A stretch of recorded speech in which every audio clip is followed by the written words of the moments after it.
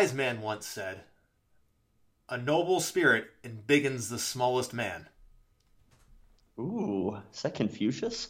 No, that would be Jebediah Springfield, my friend. I should have known it was The Simpsons. Oh, come on, it's always The Simpsons. I mean, Right. at least right now, I'm on a big time Simpsons kick. But this isn't The Simpsons and discussing The Simpsons. This is Guarding the Corner. I am James Mastrucci. That was Brian Fraley. And we're here to talk about some Guardians baseball. But before we get into it, let's start off with just a reminder to like, comment, share, subscribe, rate 5 stars, tell your friends and family. If you don't, it's stealing. This podcast is available on Apple Podcasts, Spotify, SoundCloud, Stitcher, Google, Podchaser, TuneIn, and thisisbelieveland.com.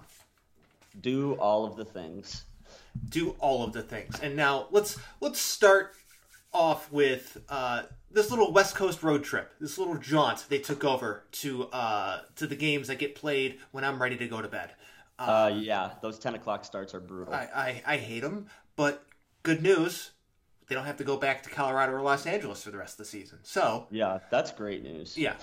So, they go to Colorado, they take care of business. Apparently it was Brian Shaw revenge tour because he pitched in all 3 games. Yeah, that's right. He did pitch in all 3 games. He racked up 2 wins at Coors Field along the way. Good for Brian Shaw. Of all the people to get 2 wins in one series, it was Brian Shaw. The dude all he does is eat innings. He's a professional inning eater. Yeah, he is. And he got 2 wins in Colorado. Clase got 3 straight saves in Colorado, 4 straight if you date that back to the end of the Oakland series. Yeah, he's been great. Been fantastic. But let's talk about this series in Colorado first before we get to the Dodgers series, because that's Sure. The more recent thing. What were your major takeaways from here? Because for Colorado can be a tricky place to play in. We saw Brian Shaw pitch there for a minute, and he did not have a good time, as do most pitchers. Whenever there is a good pitcher in Colorado, you're just like, that guy must have an ERA that's actually at least a run better than what his actual ERA is, because he's pitching in Colorado. Yeah, I mean, pitching in Colorado is not easy. It's definitely a hitter's park. The over-unders on games in Colorado are outrageous. They're 2-3 runs higher than most of the rest of the league average. So you're always expecting a lot of runs when you go into a series like that. And I'd say pitching was the highlight for me, because the most we gave up was the 5 runs in Game 2. Mm-hmm. And when you're going to Colorado, you got to kind of expect to give up 3 to 5 runs, for sure, almost. Mm-hmm. And I thought that if we could just contain them to that number, and let the offense carry us, because with the way that we hit, Colorado's a great ballpark for us to hit in. Mm-hmm. So things went kind of as expected here. This is a series you want to see the Guardians win, because they are the better team. But it's always tough going on the road, especially in a different time zone and all that. So not many negatives from this series whatsoever. Just awesome to see the pitching. Brian Shaw getting 2 wins is great. And then Clase just being lights out is phenomenal as well, because he did just sign the big deal. So it's great to see him performing. Yeah, it is. I mean, we had a good outing pretty much across the board for our pitchers. If you want to get super nitpicky, Nick Sandlin wasn't great, but I mean he didn't give up the lead. Right. Brian Shaw had his moments where he wasn't great. I mean, he had the one game where he made an appearance and didn't record an out and allowed a run on 2 hits and a walk. But yeah, there were moments where we didn't look good, but this is what good teams do, is they overcome those moments. And like you said, that it was never enough to give up the lead. And that's what's crucial. Especially for bullpen guys that are coming in a ballpark like Coors Field. That's really all you can expect from guys, is just hold the lead. And a lot of that was done, with the exception of like you said, Sandlin had the real bad outing. it was pretty good across the board the rest of the way. It was. I mean, the most runs given up, I guess earned runs given up were by Bieber in the first game of the series, and that was 3 runs over 6 2/3 innings. But I mean, it did matter, and it didn't matter at the same time, I guess, because they ended up winning in the 10th thanks to Jose Ramirez. Right, as usual. As usual, Jose Ramirez doing Jose Ramirez things, but that's just, hey, guess what? That's just expected. Yeah, that's definitely to be expected. Bieber wasn't like MVP form Bieber by any means, but when you only give up 3 runs, that's enough to give your team a good chance at winning the ball or winning the game. And that's what you do when you have a guy like Jose Ramirez on your team. Like, as a starting pitcher, like, if I could just keep this thing close and give those guys a chance late in the game, they're going to do what they need to do to put us over the top and win.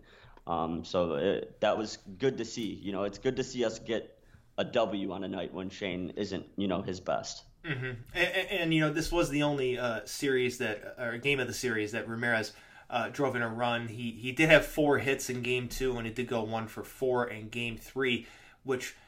interesting fact, the Game 3 of this Colorado series was the first game this season, I believe, that Jose struck out more than once.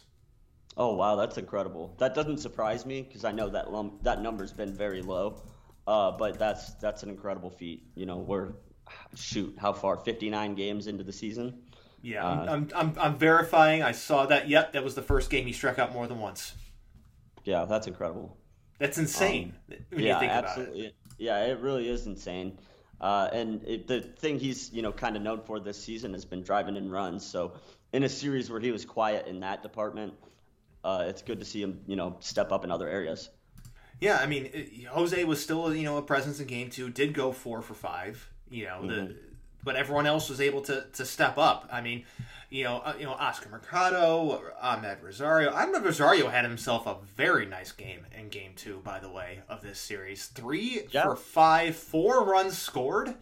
Yeah, tremendous. As soon as I opened my mouth about Rosario on the last podcast, he's really kind of sprang into form. I know the number before last night's game. He didn't have a great game last night. But the number was 359 on the month of June, which is very impressive for Ahmed Rosario. He's been very good this month. Game 2, he shined, 3 hits, and like you said, scored 4 runs, which is just awesome. That's what you get on base to do, is score runs. He's been really stepping up and actually producing offense in that 2 spot, which is good to see. Yeah, having offense in that 2 spot is huge. We've seen Myles Straw struggle mightily for a minute. It did look like he came back to life briefly yesterday, but we'll see how long it lasts. Because a couple 0 for 5s in there. Then going into the Dodgers series, he also struggled at the top of the order there as well. So we'll see. For him. To be fair, he's looked kind of lost this entire season. He has. Not the guy that we brought him here to be. I definitely think that the good news with Myles Straw is I feel like it can only go up from here. If that makes sense, I feel like this is his floor. So hopefully he continues to improve after last night's performance. But yeah, he has not been good at the top of the order.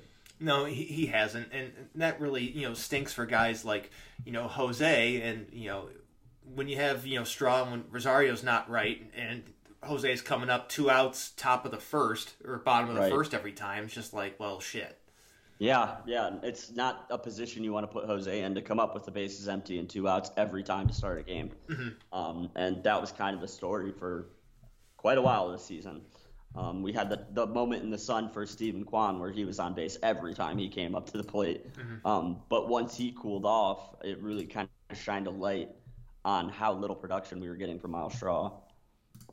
It did, and I think things will turn around for Myles Straw. I mean, again, playing unfamiliar opponents, playing in a different time zone, it can be weird, especially for guys who are not the most prolific hitters. Right. Like, even if Myles Straw is not hitting, I don't think they're going to take him out of the lineup because he's still a plus defender.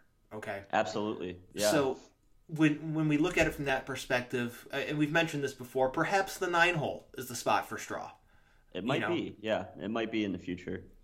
Kind of as that second leadoff guy that I mentioned previously. But I mean, I think that Right. might be the right way to go.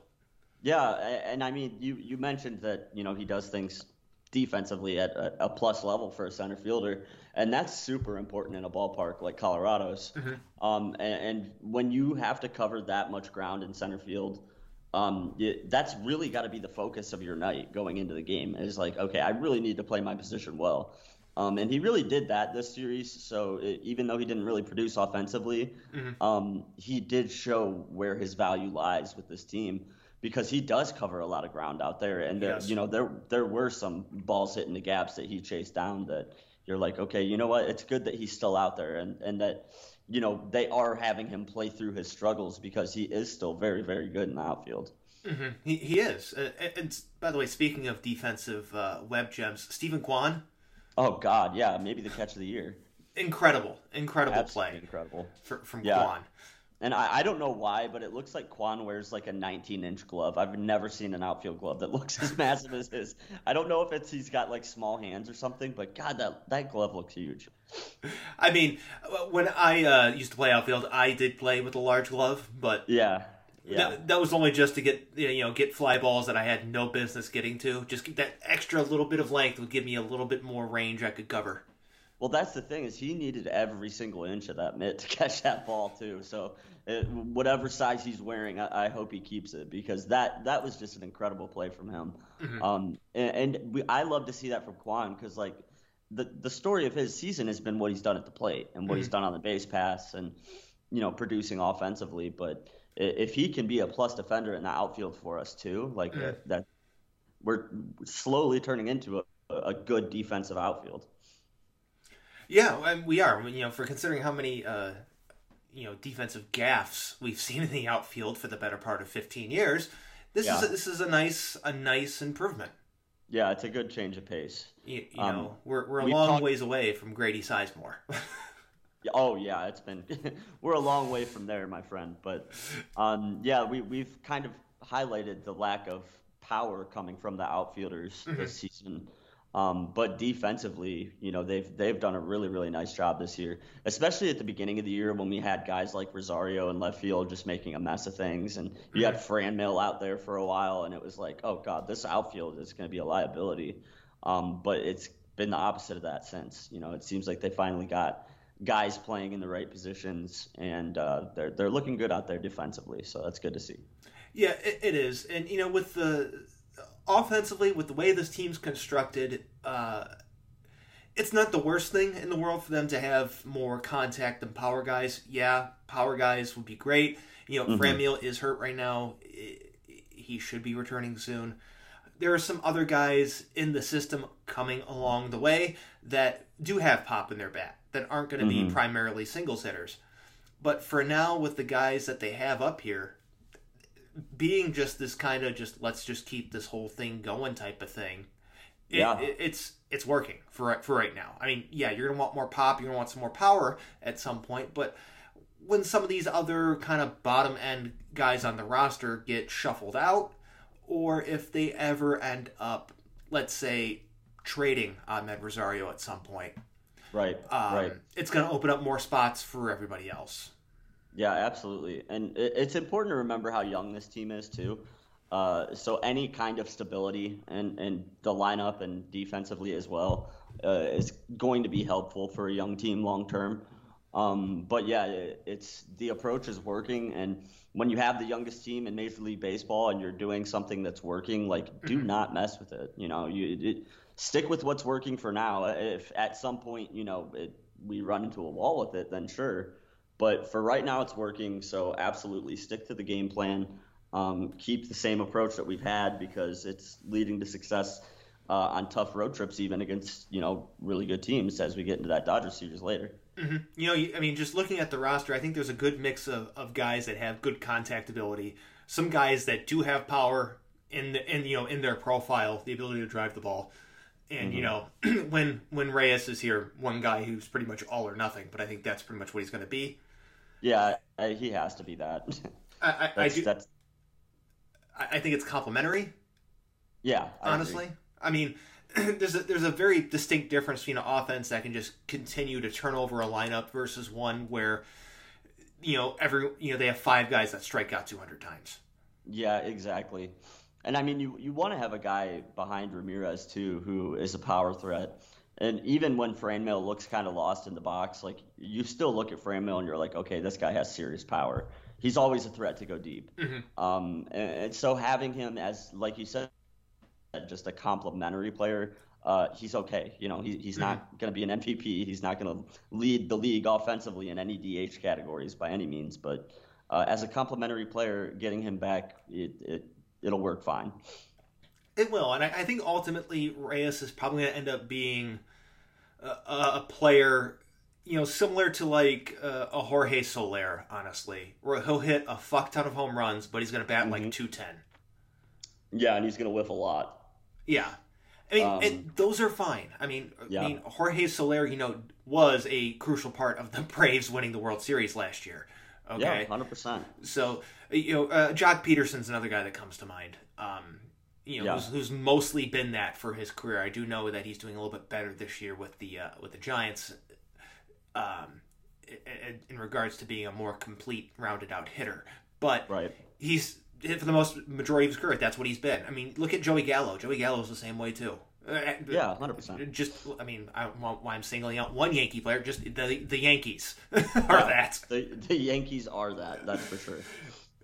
When you have the luxury of that many guys like that, you can kind of get away with it. But, it's good to have one of those guys on your team. Every team needs a guy like that. And I think that Franmil could be that guy for us. So, yeah, getting him healthy and getting him back is going to be good for the team. Now, let's wrap up this Rockies series real quick. We wanted 2 out of 3. We got a sweep. So, great. Spoiled. Right? Yeah. So, it's a fantastic little run there.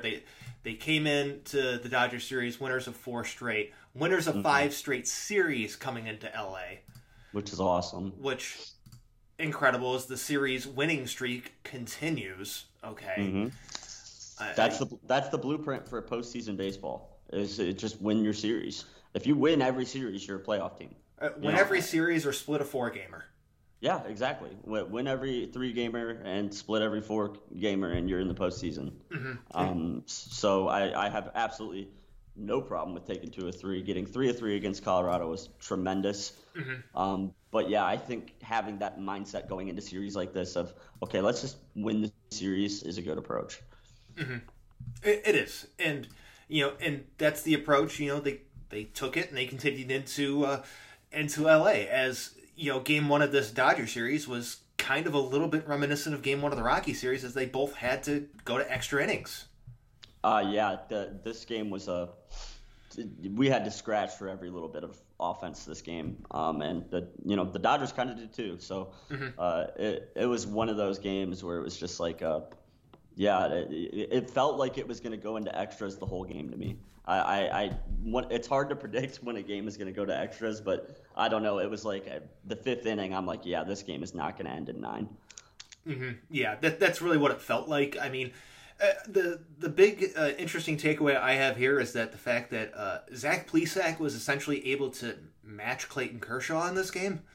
God, it's so weird to hear you say that, but when you look at the box score, he did just that. Zach Plesac, of all people, hung with Clayton Kershaw, and he didn't ultimately get the W in this game. That did go to goes.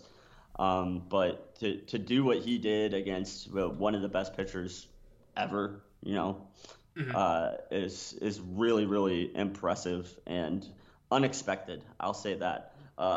This was the game that I had circled that was like, oh boy, this could be the one that we lose if we're going to win this series. It's going to be a tough one to win. So winning game 1 on the road is always huge in any series. But to do it against Clayton Kershaw with a guy like Plesac, who you're not expecting to hang with him, it was very, very impressive. Yeah, and for what it's worth, we caught the Dodgers at the right time. Okay. That's fair. Because you look at their lineup, and there's one very obvious name omitted from their lineup, and that's Mookie Betts. Right. Okay. And, I don't know what the hell happened to Cody Bellinger, but I don't know who this, imposter is in the Dodgers lineup. Yeah, he doesn't look like himself at all. He doesn't. And so, you look at some of these guys in the Dodgers lineup, it's like, yeah, they have some star players, Trey Turner, Freddie Freeman, Will Smith, Justin Turner. Then you have a lot of these other guys just like, really? Chris Taylor? Hanser Alberto getting 2 at-bats? Mm-hmm. I think we're starting to see what separates a team like the Dodgers and a team like the Yankees, for example. Like, this team has some very glaring weaknesses on it. They are not infallible. Going into this season, I'd say they're a majority favorite, to win the World Series this year. I think that's fair to say. Yeah. And by this time in the season, I think they've shown that they're definitely very human, very beatable team. They are. I mean, I know batting averages and everything. It's more about slugging, and in slugging, I'm just the Dodgers. For some of their guys, you compare the two between the Guardians lineup and the Dodgers lineup, they hold an advantage, and rightfully so. But you see, Max Muncy batting 153, Justin Turner 206, Bellinger 211. Yeah. Then you look over to the Guardians side of the thing. You're seeing guys hitting 50 to 100 points higher than some of the guys that are in their lineup on a regular basis. Yeah, that's pretty incredible when you look at it that way. It really is kind of incredible. But yeah, we have some names on our roster that are outperforming guys who are MVP caliber players at the beginning of the year. They're certainly not playing like that now. But going into the season, those are all guys that, people had circled like, okay, these guys are going to, be a threat. And a lot of them have underperformed massively. Yeah, Justin Turner 206 and Bellinger 211. That's your 5 and your 6 hitter right in the middle of your lineup. It's just not good. So, yeah, this was the right time to go to LA because the one thing they have been good at is winning at home. So that was the one thing that had me concerned is, it's still LA in LA, so still a tough place to play. But you're absolutely right. It was a good time to make the trip out there. Yeah, it was, and it was they caught him at the right time. Again, if Betts is in their lineup, completely different game, completely different outcome. He is their home run leader, I believe, and so not having that guy in their lineup, huge factor that played into the Guardians' favor for the entire series. Absolutely. But yeah, absolutely. Especially for a guy like Plesac, who's not going to strike anybody out. You know what I mean? Like when you got guys that are power hitters and you have a guy like Plesac who is going to let him hit the ball and play.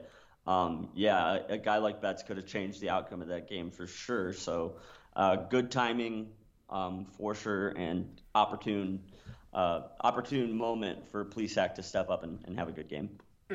And let's just kind of, I guess, go into game 2 right now. The Guardians had 0 chance of winning this game. Yeah. Ever. Okay. That's fair.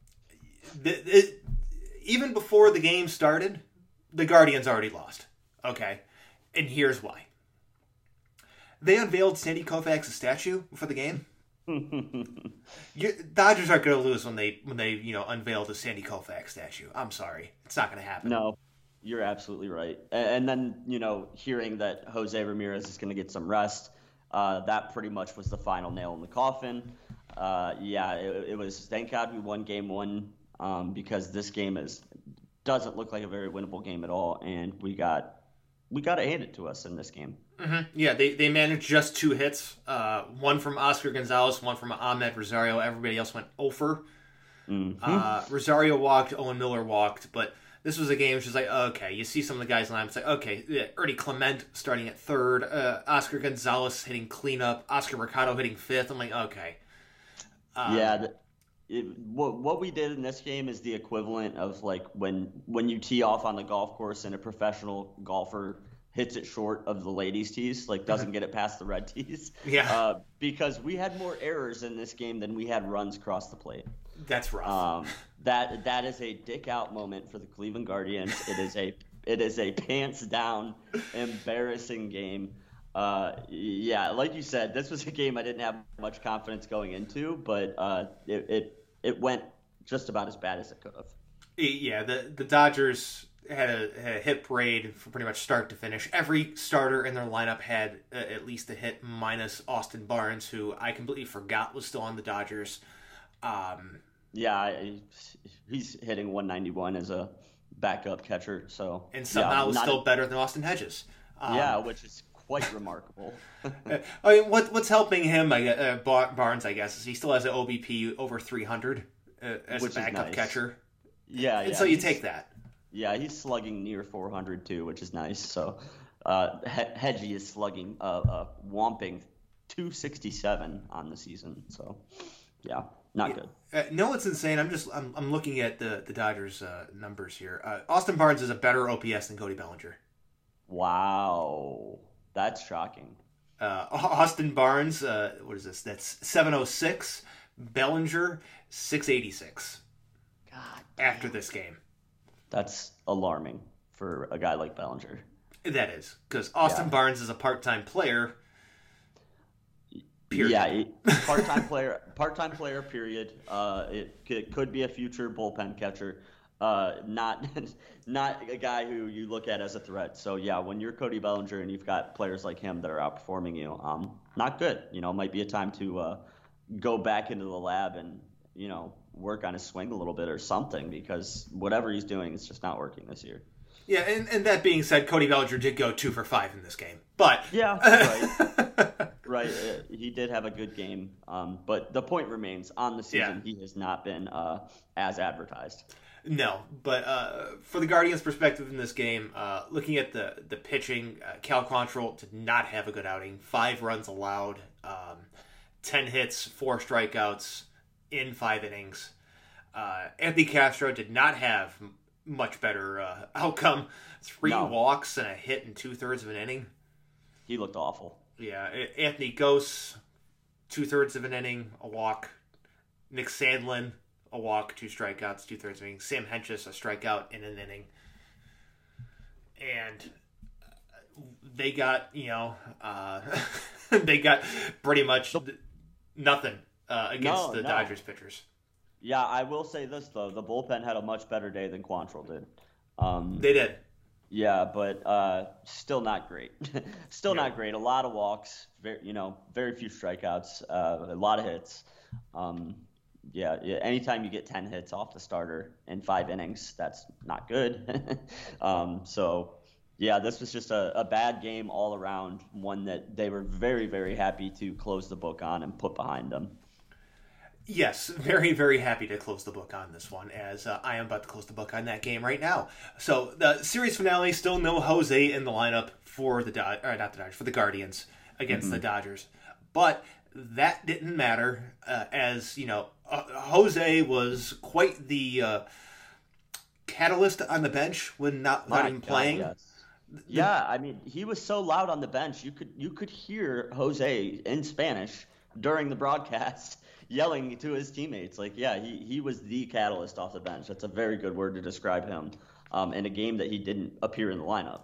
No, they kept doing the split screen with Jose and the game going on, because Jose was just so involved in the game. Yes, but by the way, bravo to the broadcast for doing that, because that's the kind of thing you want to highlight in baseball. Mm-hmm. And Jose Ramirez, like, I know we're in Cleveland, so we're spoiled, but like, he's kind of the best kept secret in the major leagues. Is he not? You know what I mean? Like, he's not.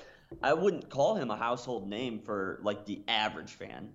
For baseball fans, absolutely. Every real baseball guy knows that Jose's a beast. But he's not a household name. I wouldn't expect a 13-year-old kid in Minneapolis to know who he is. Mm-hmm. Maybe because he's in the division, but maybe. But Milwaukee. Let's go with Milwaukee. Yeah, there you go. That's a much better example. But yeah, so to highlight a guy like him in a game that he's not appearing in was very, very good, very smart. Because he's a firecracker on and off the field. Like, he's a guy that needs to be spotlighted more.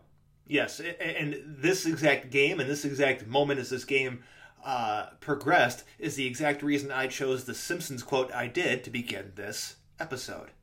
Now Jose is not the largest individual. He's 5'9" on a good day. Okay? Fair. Yep. Okay. His spirit was definitely felt by every single person in this game. Oh, 100%. 100%. And let's not be fools here either. Jose wanted to get into this game so bad. Oh, he was moments away. He was moments away at several times to get into the game, and luckily, the guys who were up, delivered, so he didn't have to. Mm-hmm. That was huge because, he wanted to get into this game so desperately. That's really good to see. You got to give a guy like Jose a break because he will not give it to himself. Mm-hmm. I mean, it was a really good. Just they strung together at bats very well. Okay. Yeah.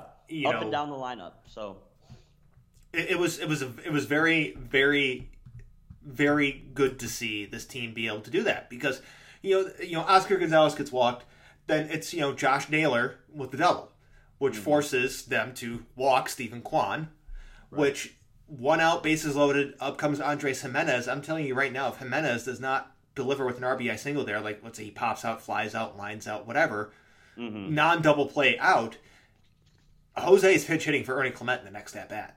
100%. I agree with you 100%. And that just makes that moment even bigger. Because, like I said, to be able to keep him on the bench and to rely on some younger players on the team to deliver in big moments against a team like the Dodgers in LA. Mm-hmm. I mean, I can't say enough good things about this win for the Guardians. Like, it's only 1 in 162, don't get me wrong. But, like, we were kind of texting back and forth during this game. Like, man, a win in this game would be absolutely massive. Mm-hmm. And to win it and not have to put Jose in late in the game to be the hero, it sends a message to the team. Like, no matter who, may come in and out of this lineup, like, we have the pieces here and the blueprint in place to beat good teams. So that was really, really a good thing to see. I'm glad that Jose got to stay on the bench, even though he was dying to get into the game. Yeah, I thought that he was gonna find his way back into the game. Looking at what he was able to do, and what they were able to do without him. This was just huge. I mean, Jimenez coming through made it so Jose didn't have to play and possibly injure his thumb further than what he already is. Right. Then correct. Ernie Clement hitting a sacrifice fly, which by the way, I did not think was deep enough at first. No, neither did I. I'm like watching. I'm like, that's not deep enough. Then Josh Naylor barely gets in. Then some shenanigans almost happen. Well, they did happen, but some nonsense almost happened where Aron almost got taken off the board because of that. I mean, we saw the broadcast complain about it, so It was what it was. We knew exactly what was happening. The Dodgers had used their challenge earlier in the game, and that they lost, so they no longer had a challenge. So miraculously, it seemed like one of the umpire referees decided that they were going to do a what they call an umpire review. It was like one of those bullshit reviews you see in like the NFL where it's like they had a conversation but it wasn't a review. It seemed like they actually did have a review of some sort, but luckily it did not turn into anything. If it would have went the other way, it would have been a talking point for sure. But luckily for us, it didn't end up mattering. They scored the run, it stayed on the board. So a good thing that it became a non-story. But, you looked at some of the umpires on the field at the time, and shenanigans is kind of to be expected, I'll say. Yeah, and the overarching theme I'm looking at in terms of Jose and the rest here is that, you look at the type of injury Jose has. It's an injury to his right thumb. If you remember a couple years ago, he fractured the hamate bone in his right hand. Okay. And so I know thumb, hamate bone, not the same thing, but still, it's in your hand. It's in that hand he has a previous injury with. You know, you want to be careful with that. Because the Guardians are a team that cannot afford to lose Jose Ramirez for any extended amount of time. Okay? No. Even though they were able to come out with a series win 2 or 3 here, but Saturday's performance showed you exactly, in my opinion, why Jose Ramirez is the MVP. You take him out of this lineup, this is a team that's going to go 20 games below 500. Okay. Oh, yeah, 100%. 100%. Conversely, you move Aaron Judge from the Yankees lineup, they're still a team that goes from 30 wins above 500 to 20. Yeah. You know what I mean? Yeah, that's fair. And so I look at it from that perspective. But keeping him, on the shelf for 2 days, the off day Monday, I think that should be enough rest for his thumb, so it's not going to be bugging him anymore. Apparently, it's been bugging him for about 10 days or so. So 3 days off, I think that's going to be enough time for his hand to not be an issue moving forward. Yeah, I think keeping him off the field was the right thing to do. Even if we lost that game, I still would have been okay with keeping him on the bench.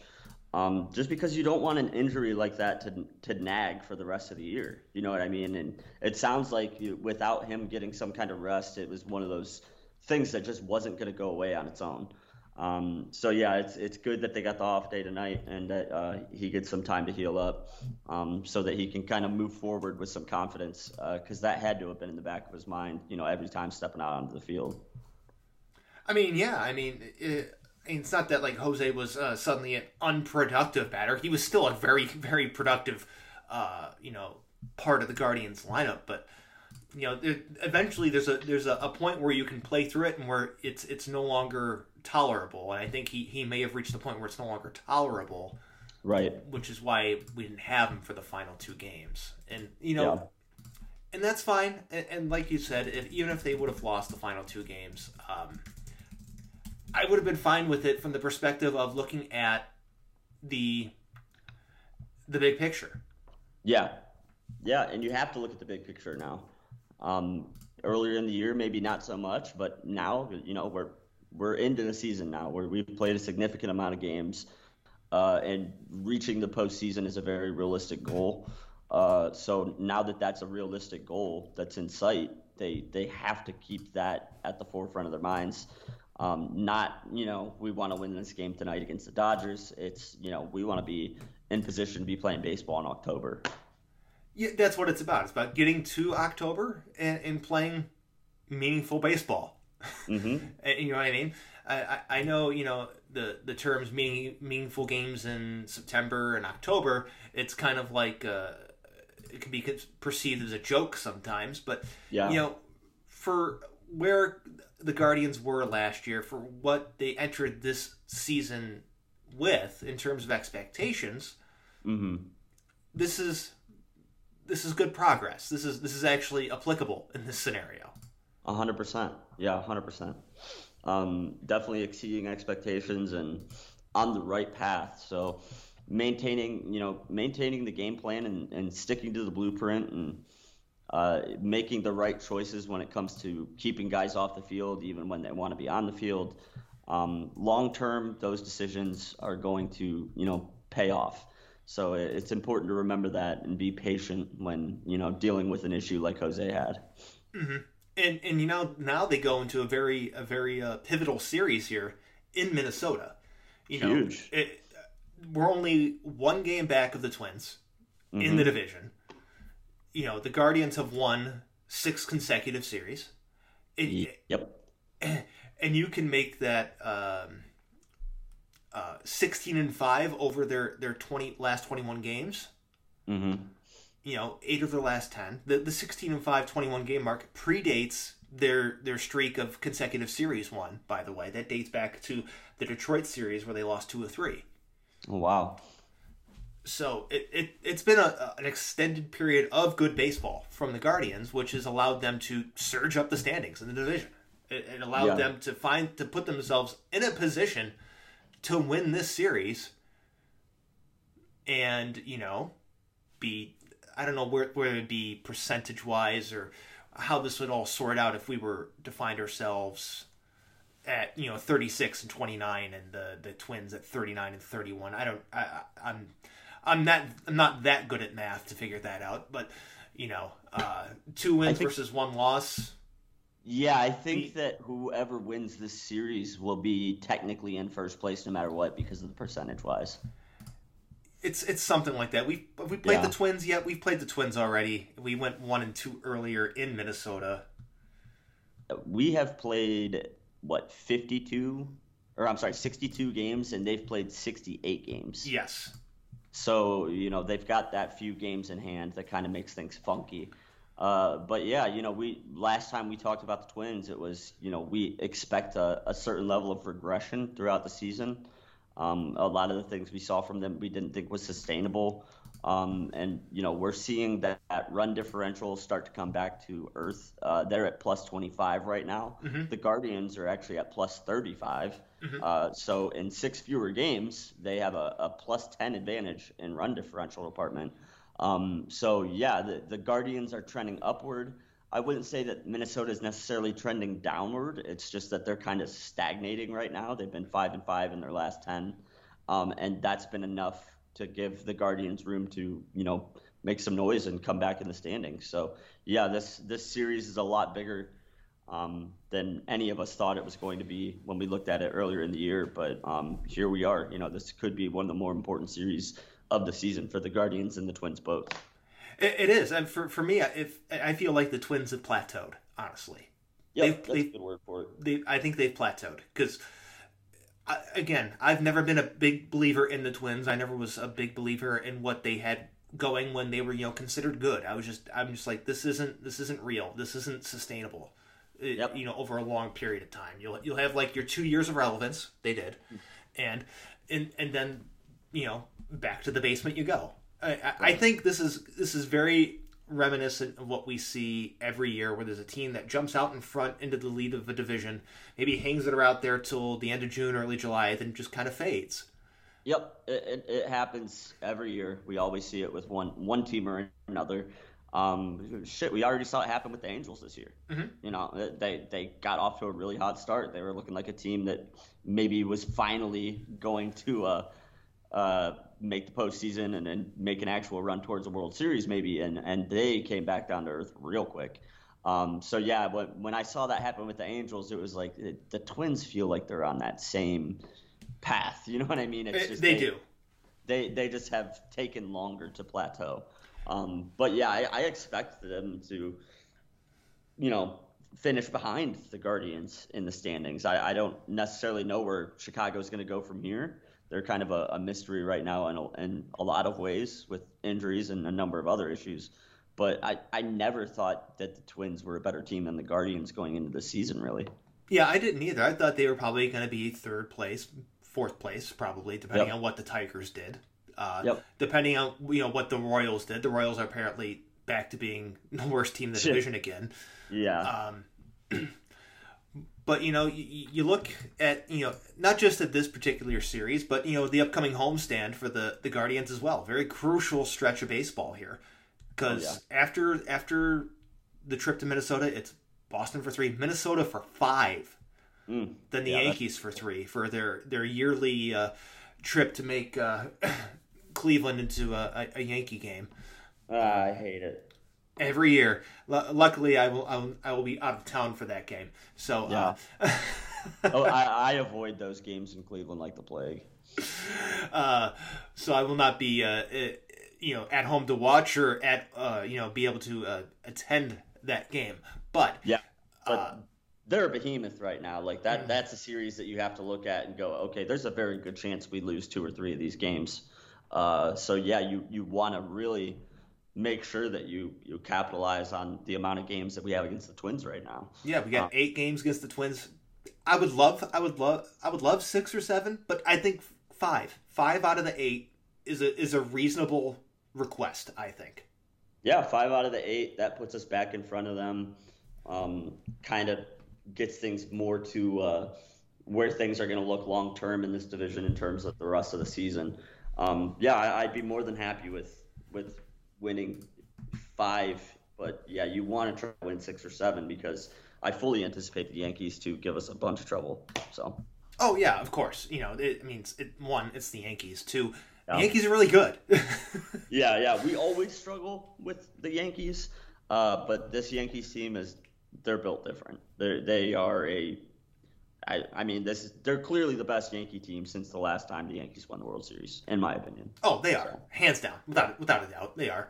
Yeah. And, so very important series against the Twins coming up. I do think they have a legitimate, one more time, a legitimate chance to take care of some business against the Twins over the next, this is almost 2 weeks of baseball.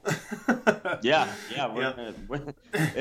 We're gonna become a Minnesota Twins podcast here for the next half of a month almost. With a little mini break talking about the Red Sox, but a lot of Twins and and Guardians talk here. I mean, I'm looking at the pitching matchups here for this specific series. I don't want to jump ahead to the next one, but even with the struggles of that a couple of the guys that they're putting out there, Aaron Savali is slated to make his return on Tuesday. Zach Plesac is pitching on Thursday. I still feel more than comfortable that they're going to be able to give Cleveland a chance to win.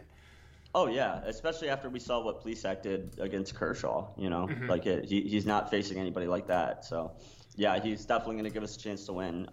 Don't really know what to expect from Savali yet. He was not good earlier in the year, so that's the only question mark for me is what we're going to see from him. But yeah, I think that he gives us enough of a chance to beat the Twins for sure. Yeah, so I look at Joe Ryan, the Twins starter, their first game. He gave up 4 runs, including 2 bombs to the Mariners in his last start. And when you're giving up 5 runs to the fucking Mariners,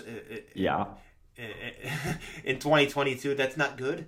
No. Aaron Savali hasn't had a good run either, but Ryan is not someone who's untouchable. He's had some runs, but where he's been really good, but teams can get to him. Yeah. He has shown this year that teams can get to him. He's part of the reason why the Twins were overachieving was, let's be fair, he was overachieving as well. His ERA is still only 2.81, which is really, really good. But yeah, as of late, he's been more of the pitcher we expect Joe Ryan to be. So yeah, another good timing thing, I think, for Savali facing Ryan. Whereas earlier in the season, it might not have been as good of a matchup. Yeah, and you look at Game 2, Tristan McKenzie versus Sonny Gray. If we're talking a guy due for regression, it is Sonny Gray. 100%. It's getting warmer outside. The balls are the juiced bullshit balls again. Yep. Sonny Gray has only given up 1 run in his last 18 innings. 5 runs over his last 32 and a third. Yeah, okay. Who is he even? This is some bullshit. Number one, Sonny Gray is not this good. I've seen enough of Sonny Gray in my time to know that this is not Sonny Gray. This is not real. Regression is coming. Not correction, regression. Correction is the nice way to say it. Just a little step back. Regression is he's going to get hit. He's going to get hit hard, and his ERA is going to balloon. Yeah, we see it all the time.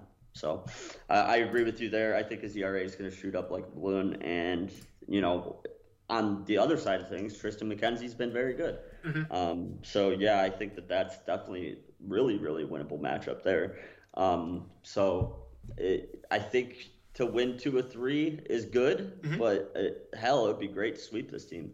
It would be great. And the Twins starter on the final game, Devin Smeltzer, is going to give the Guardians a great opportunity to do just that because this guy's given up 7 home runs in the month of June.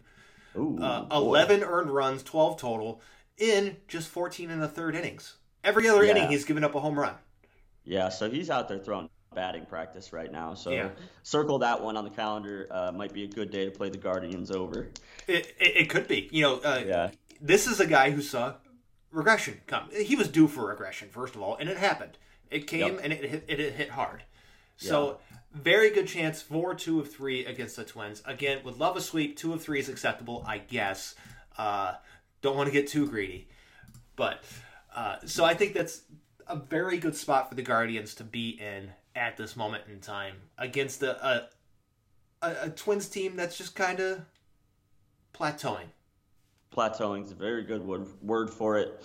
I think they have seen their highs already, and I expect them to kind of just make a return to earth, if you will. A lot of those guys that you mentioned are going to regress. I mean, we've seen it throughout their careers that when they get off starts like this, it doesn't last. So, yeah, I think that the Twins are a team that should finish somewhere in the middle of the division. So we definitely should try to pounce on them and take advantage and win as many of these games against them as we can. I mean, it's hard to you can't disagree with that. I agree with you 100%. Right. And with that, I think that brings us to, I think, my favorite section of this entire podcast, and that's trivia. Let's do that. Real quick, James, before we do trivia, though, I think it's important to mention that if the postseason started today, the Guardians are in. Oh, that's very much important to say. Yeah, Guardians are in if the postseason starts today. So it is, we did our little Guardian State of the Union last episode. Like it only continues to get better for this team right now. So before we moved into trivia, I did want to point that out because teams are going to have to start taking this team seriously. They are 100%. But with that, I've got a great trivia question for you today. I'm ready. So if you are ready, I will go ahead and start us off today. All right, let's go. Okay, so I am going with a defensive record today. I think defensive stats are way, way more difficult to keep track of. They are. They're kind of obscure, but you are the master of baseball trivia, so I have to challenge you. So I've got a good one for you today. And the series in Coors Field really made me think how important it is to have outfielders with good arms. So the stat I am focusing on is putouts by an outfielder. The single game major league record for putouts by an outfielder is 12. It's been done by 3 players. I am going to say we're going to eliminate 2 of them. And we're going to narrow it down to your lifetime, James. Okay. It's only been done once in your lifetime. Who is the center fielder? That's your hint. Okay. Who had 12 putouts in a 9-inning game, which lasts to this day as the major league record for putouts in a 9-inning game. Ooh. Center fielder, your lifetime. Or if you can name either of the other 2, I would accept that. There's been 3 people to ever do it. They probably did it in like 1930, right? One was in 1977. Oh, okay. So 77, but the name is not a household name. Okay. This guy is a name that you know. Okay. 100. It's 100% a guy you know. How much more of a hint do you need? Okay. I was just going to ask decade that it occurred in. That's fair. Okay. This happened between the 01 and 2010 season. Okay. Because it helps narrow things down a little bit. It also gives me a better idea of position of players, because some guys start off in center, then they move over to right as time goes on. That's fair. So this guy was primarily a center fielder. He did play a couple here and there. He played other positions, I think, throughout his career. But I think he played a majority of his career and ended his career as a center fielder. He ended his career as a center fielder? Let me double check that. I shouldn't have said that without looking. Okay. Let's see.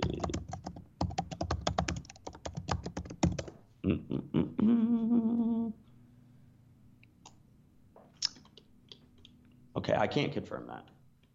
You would know him as a center fielder, though. For this team. Okay. And I'm going to narrow it down further. I'm going to say between 05 and 15.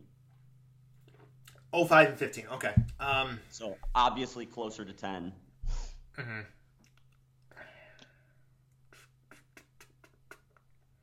I'm going to give you the league. He is an American leaguer. Okay. Here's my guess. Torrey Hunter. Good guess, but not Torrey Hunter. I will say the person who did do it in 1977 played for the Twins. That was Lyman Bostock. He is one of the 2 American leaguers to ever have 12 in a single game. The other American Leaguer, I'm going to give you the division now just to keep narrowing it down. They play in the AL East. AL East, and this happened from 05 to 15. Mm-hmm. Adam Jones? It is not Adam Jones. Jacoby Ellsbury. Boom, you got it. All right. Jacoby Ellsbury, there it is. You kept getting closer and closer. Jacoby Ellsbury, yeah, he did it. He had 12 putouts on May 20th in 2009. Okay. And that remains to this day the major league record for putouts by an outfielder in a 9-inning game. So uber impressive numbers. Yeah, for what it's worth, I was not thinking Twins Torrey Hunter. I was thinking Angels Torrey Hunter. Oh, okay. Yeah, that's fair. Lyman Bostock. Yeah, I knew you weren't going to get that one. Who's the other one? Earl Clark of the Boston. Yeah, they were the Red Sox at the time. 1929 Boston Red Sox. Okay, I thought you were about to give me one of those Boston Bean Eaters, Boston Braves, No. Boston something No. or other. No, Earl Clark was the Boston Red Sox 1929, May 10th. So May 10th and May 20th. All right. So here is your trivia question. Okay. And we are playing the Minnesota Twins this upcoming series. Mm-hmm. But they have not always had their roots in Minnesota. Where was the team founded? What was their name? And if you can give me within 10 years of the founding year. Okay. I know part of this. Okay.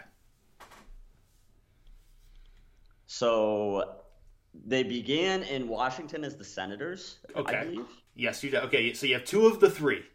Okay. I know that they began as the Washington Senators, and I know that the name Twins obviously came from the Minneapolis-St. Paul connection. Yes. So that explains the name change. Mm-hmm. When did they move? How long has it been? When did they become founded as the Washington Senators? Oh, as the Senators. Yeah. Okay. Washington Senators. Was it? I'm gonna go 1900 to 1910. You were right on the dot. 1901. Oh, let's do it. 1901, the Washington Senators were founded. I gotta be completely honest. That part was a complete guess. I did know the name though. Yeah, the Washington Senators. I know that there's been a lot of teams in Washington though, so it is hard to keep them all straight. Yeah. There's been multiple teams in Washington. They both left Washington.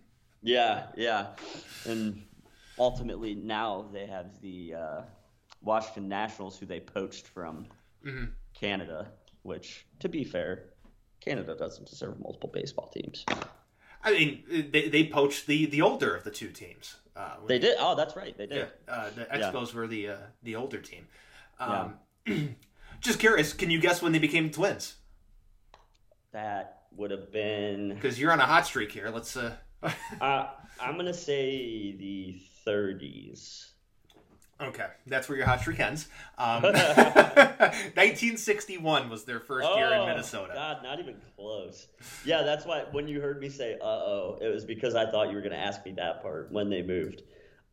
Yeah, Washington Senators. That was a little easier because I knew they were old.